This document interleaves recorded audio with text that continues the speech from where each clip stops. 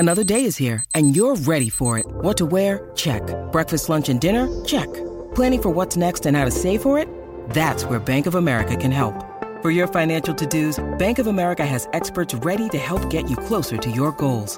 Get started at one of our local financial centers or 24/7 in our mobile banking app. Find a location near you at bankofamerica.com/talktous. What would you like the power to do? Mobile banking requires downloading the app and is only available for select devices. Message and data rates may apply. Bank of America N.A., member FDIC.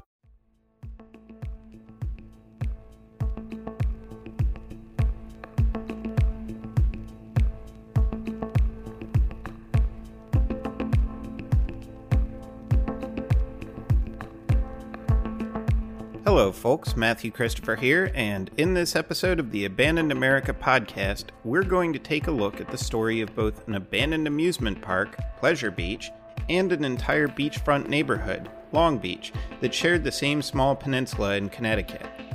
When I research the history of places like Long Beach or Pleasure Beach, I'm not only trying to tell the story of the place itself, but I'm also looking for what larger topics their stories touch on. For example, when we get to the episode about the Fallside Inn in Niagara Falls, it's hard to really explain why such a popular destination would close without looking at the town of Niagara Falls, New York itself, and explaining why its tourism industry suffered so much despite having one of the most well-known attractions in the United States to draw visitors there. We'll be getting to that story in the near future, but in this episode, the thing that really struck me is this idea of an implied social contract that we have with each other, and how it's a lot less solid than we think it is. What do I mean by that? Well, most of us have a belief that in our communities, if some disaster happens, the people that are able to do so will help us out, to the best of their ability at least. If the power goes out, someone will eventually be out to fix it. If your town gets hit by a flood or a tornado, you'd like to think that the people that come to the area will be doing so to help you rebuild, not just loot your home. And if the only bridge to your home burns, well, you get the idea, and I'm getting ahead of myself again. Let's talk about Pleasure Beach and Long Beach and the tragedies that left them in ruins.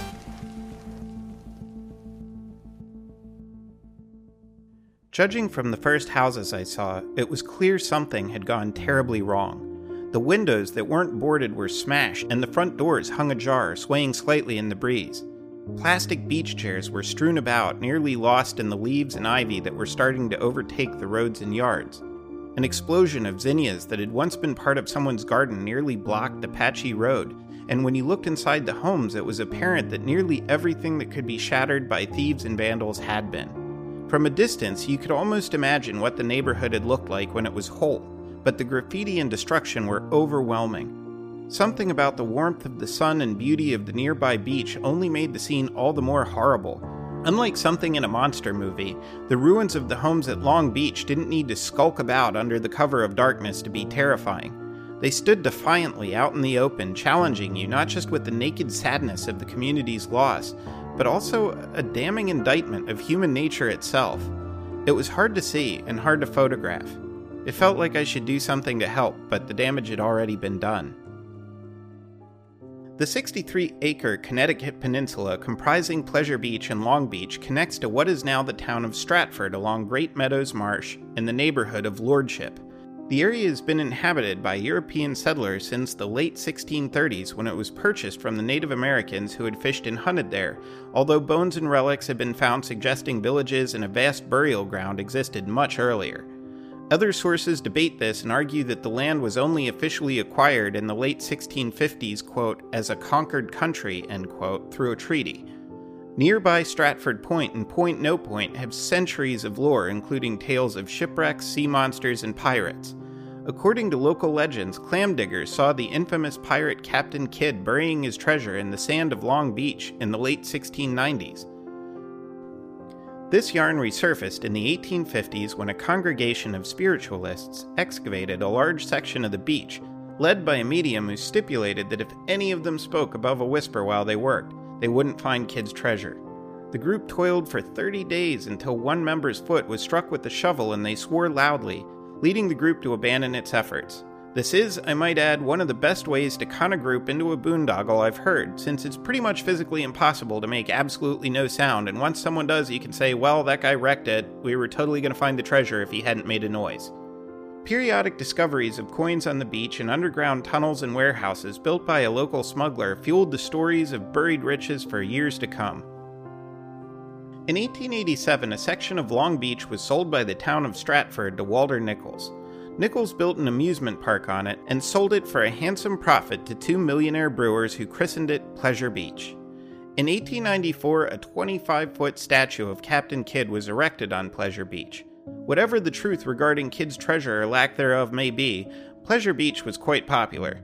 In 1895, a brochure for the park enticed visitors with the promise of a skating rink, miniature railroad, arcade, roller coaster, merry-go-round, 5,000-seat coliseum, and a bicycle racing track. George Tillieu purchased Pleasure Beach in 1905 and renamed it Steeplechase Island, after the mechanical horse race course he built there. Tillieu had also founded Steeplechase Park in Coney Island and was hoping Steeplechase Island would be its successor. By now, the park had beautifully landscaped gardens, a Ferris wheel, the Razzle Dazzle Funhouse, a bandstand, a vaudeville theater, a toboggan ride, and more. The Bridgeport Herald announced, quote, "Genuine Italian gondolas propelled by Venetian gondoliers will be on hand with their guitars and their soft Italian songs, and the island will be equipped with all facilities for entertaining as well as handling a crowd of 50,000 persons. A grand electric light display will be instituted, and there will be a Japanese village with tea gardens and sweet-voiced geisha girls to serve." Note that's their spelling, not my mispronunciation. While the peninsula was attached to Stratford at one end, Bridgeport was the closest town to the Pleasure Beach section, although the two did not connect. In the years between 1870 and 1910, its population quadrupled as it became one of the major industrial centers of Connecticut. Bridgeport manufactured everything from corsets to munitions. Factories built Singer sewing machines, typewriters, automobiles, and rail cars. Their success fed Steeplechase Islands, but in 1907 one of many disastrous fires on the peninsula caused by errant cigarettes destroyed the steeplechase ride, the grandstands, and much of the rest of the park. 3 years later, Tillieu sold the property and the name was changed to Seabreeze Island. Despite heavy promotions in newspapers, poor business led to the park's closure for several years. In 1919, Bridgeport bought the park and it was once again known as Pleasure Beach. A reputable amusement park management company leased the land and many of the rides were rebuilt, and a new Skyrocket roller coaster, a roller skating rink, and a carousel were added. The Brickerhoff Ferry brought visitors in to enjoy the new maple-floored ballroom which could accommodate 2,000 couples. Said to be the largest in New England, the ballroom hosted performers like Glenn Miller and Artie Shaw. It became one of Pleasure Beach's main attractions. To make the park more accessible to automobilists, a movable Warren through truss bridge was built from Bridgeport so that visitors could walk or drive directly to the park and the bridge could still be open for ships to pass through. The popularity of Pleasure Beach waxed and waned as the years went on. Another fire in 1953 damaged the roller coaster, funhouse, and several other rides, and by 1957 the park had fallen on hard times again. Rusted spikes jut out of splintered planks, local reporter Bennett Carman remarked in an expose on the poorly maintained bridge, and buses were no longer permitted to cross for fears of safety. This further hampered visitors, and that year yet another fire badly damaged a 60-foot section of the bridge. Part of the problem with the bridge was that it was treated with a coal tar-based substance called creosote, which helped waterproof the bridge. That was great for weatherproofing, but if someone dropped a cigarette between the boards, the substructure area treated in the highly flammable creosote would very easily catch fire and burn like a torch, and this area was also very hard to reach with the fire company's hoses. This would continue to be a problem. Meanwhile, Pleasure Beach was operating at a $26,000 a year deficit and closed in 1959. The roller coaster and several other buildings were demolished, but the ballroom was still in use. An oil tanker crashed into the beleaguered bridge, causing $30,000 worth of damage in 1964, and a year later the bridge caught fire yet again. The side of the peninsula that was under Stratford's control was still known as Long Beach. Cottages had dappled its shores for years on lots leased to the tenants by the township of Stratford. While Long Beach had a substantially less eventful history than the Pleasure Beach portion of the island, the biggest issue was the constant shifting of sentiment in the township towards the cottages and their owners. In 1932, the town was courted by developers for the property and appeared ready to develop the community further, but after a hurricane damaged the area in 1938, the council members balked at building construction breakwaters to protect the peninsula and talked about contingencies in case they decided to remove the cottages and preserve the beach. 7 of the cottages were washed away in yet another hurricane that damaged both Pleasure Beach and Long Beach in 1950. The beach was eroding, and the community's only geographical link to the mainland was through Stratford, which had no intention of uniting them with the community via road. The cottages were viewed at best as a nuisance and at worst as a drain on resources. The only road that linked Long Beach to land was the one that connected to Bridgeport via Pleasure Beach's increasingly treacherous bridge. In 1962, a federal project to dredge the Bridgeport harbor restored portions of Long Beach that had been lost in previous storms. The leases on the cottages expired that year, and again Stratford threatened the owners with eviction and refused their offer to purchase the land, but eventually they relented and renewed the leases. The Long Beach community was in an increasingly precarious position, both because of its isolation and its reliance on leases it had no control over. By the time Pleasure Beach had closed in 1959, the economy in Bridgeport was faltering as its industrial base evaporated. There were only a few remaining facilities open on the ailing beach, including the ballroom and the Polka Dot Playhouse, which had opened in an abandoned beer garden in the 1960s. Pleasure Beach was still the site of the yearly Barnum Festival, named for Bridgeport resident P.T. Barnum, who had been convinced Pleasure Beach held kids' treasure and had tried unsuccessfully to purchase it from the town. In 1972, a portable stove caused a fire that burned a section of the park's midway, and a year later the famous ballroom, which the city had recently renovated, burned as well. The city lost about $150,000 on the ballroom as it wasn't properly insured. The Barnum Festival lost a lot of its supplies in the ballroom as well and refused to return to Pleasure Beach the following year, citing the inability to get trucks over the dilapidated bridge. The bridge was bothersome for the town, as it had to be continually open and closed for ships to pass through, but there was still a dwindling hope that Bridgeport's half of the peninsula might attract visitors again. A $1.3 million federal grant for rehabilitating Pleasure Beach rebuilt the boardwalk and a few other small structures, but the overall impression of Pleasure Beach was that it was shabby and covered with litter. Ideas bounced around for new uses: luxury condos, an aquarium, a nightclub, a hotel or a conference center, a regional entertainment center owned by Disney, and even a nudist colony were all options that were considered but failed to materialize, in part because Bridgeport's mayor was considering selling the land to the state. The state of Connecticut spent over $500,000 on bridge repairs in 1988, yet the aging structure continued to require constant, costly maintenance. The fact that the bridge was located in a section of the city that was gaining a reputation for crime and poverty didn't help. In 1994, bags containing the torso and internal organs of a Bridgeport resident were discovered by an off-duty police officer who was fishing near the bridge. While it seemed like the bridge might be entirely rebuilt using federal funds, the Connecticut Department of Transportation nixed the proposal. Then, on Father's Day of 1996, the bridge to Pleasure Beach caught fire one last time, and all hell broke loose. Let's take a quick break, and I'll be back in just a minute to talk about that fire and its disastrous aftermath.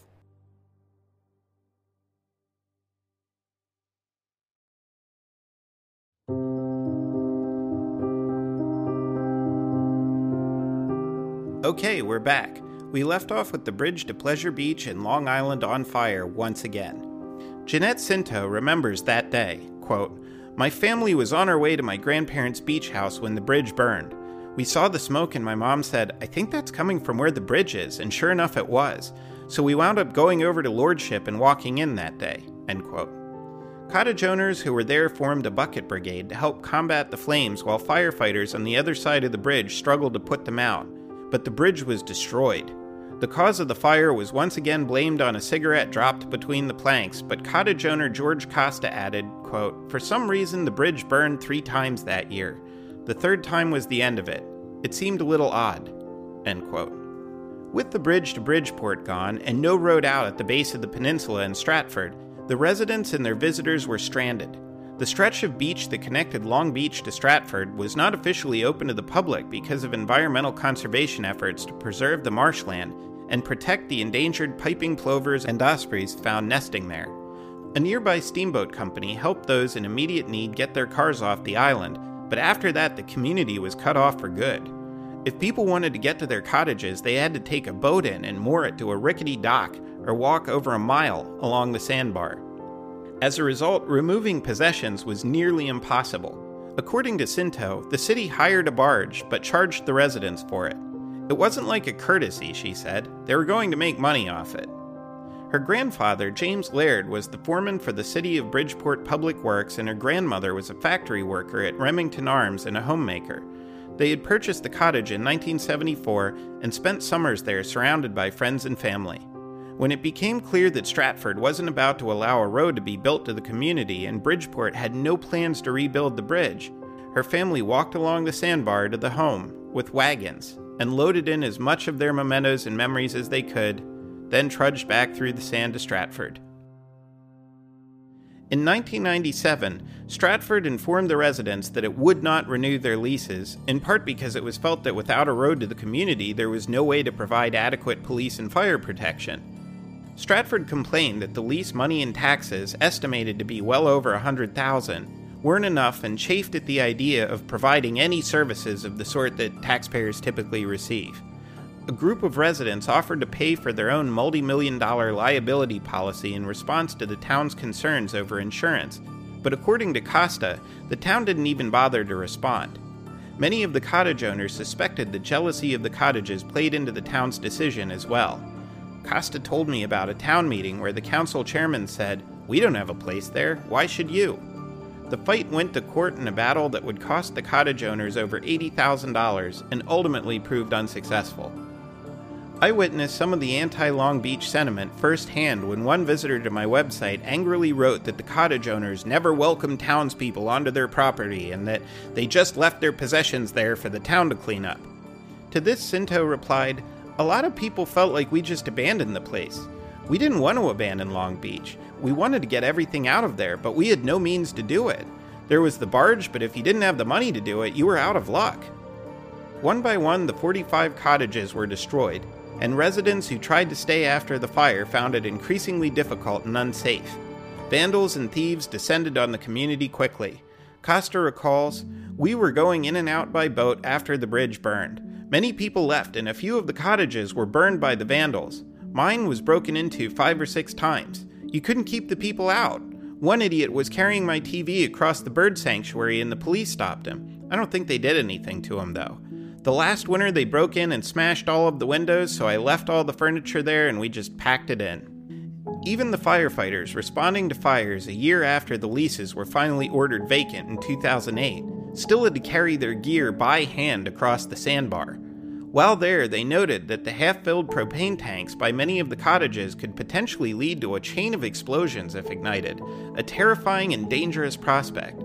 Despite pleas by the owners, both towns were resolute that no means of egress would be built. State Representative Jacqueline Coco, co-chairman of the legislature's Transportation Committee, was quoted in the Hartford Courant in 2002 as saying, "There's nothing out there other than those cottages. Until there's something out there, why spend the money necessary for a bridge when we're already struggling in this economy as it is?" There was talk that Stratford would sell the land for $10 million to the United States Fish and Wildlife Services and a nature preserve would be created.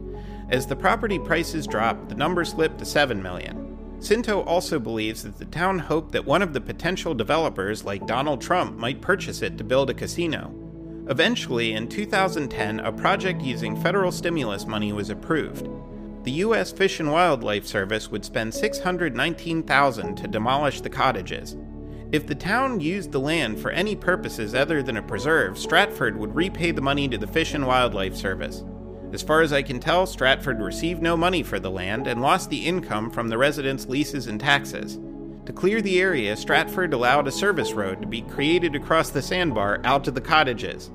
"It was all right for them to do it, but not for us to do it," Costa remarked, and added something that I've heard echoed elsewhere, that there had been a road there all along that had been built in the 1930s, hidden away by a hurricane beneath the sand. I visited Long Beach about a year before it was ultimately bulldozed, and was struck by what a terrible injustice it seemed.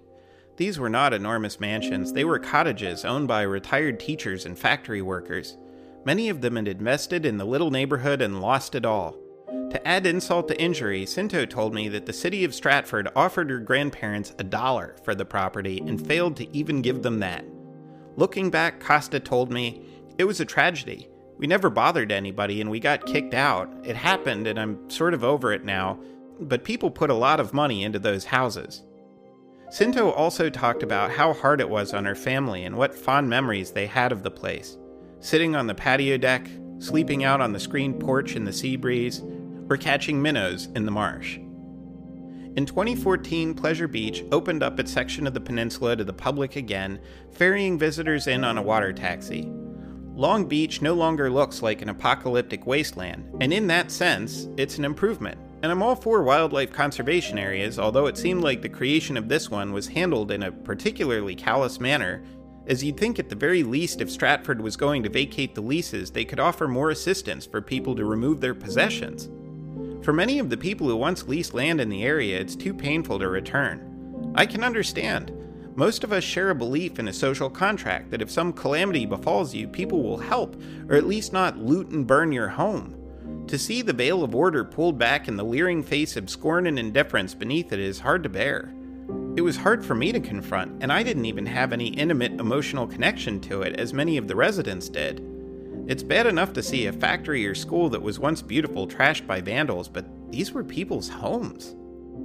In the end, though, I hope that when the people who this neighborhood meant so much to look back, they're able to hang on to the good memories despite the bitter end.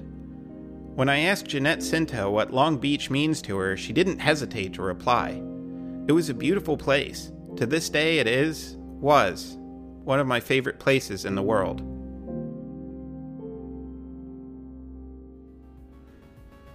That is it for the episode, folks. I hope you enjoyed it, or I don't know, whatever you do with the story that's kind of heartbreaking. Enjoyed it probably isn't the right word, but you know what? I'm going to move on and leave it for you, the listeners, to figure out.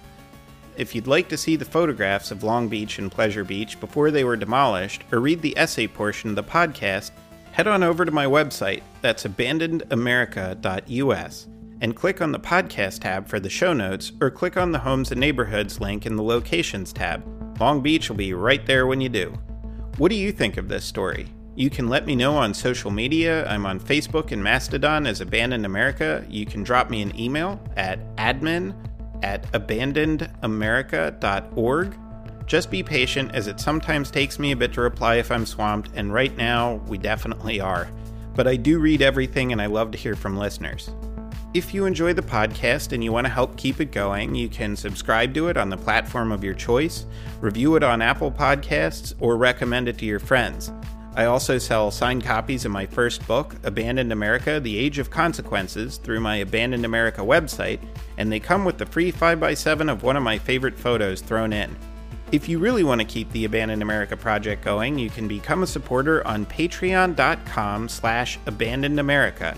That's patreon.com/abandonedamerica for less than a cup of fancy coffee a month. I post all sorts of exclusive material over there, have votes for what comes next on my podcast and website, and I really do my best to make it a fun and rewarding experience for you folks who are helping me make this possible. On that note, I'd also like to thank my current Patreon supporters with a special shout out to Peter E., Jen D., Terry G., Donna B., LM, Kathy C., Mary Lynn D., Alexander F., and Steve M. You people are awesome. Music in the episode was by Scott Buckley and A-Shot Danielyan. I'll have links to their work in the show notes. With that, I'm off to try and put out the fires in the burning bridge that is my own life. Thanks again for listening, and I'll be back in 2 weeks with another probably very sad story about another place that's been left behind. I'm Matthew Christopher, and you've been listening to Abandoned America.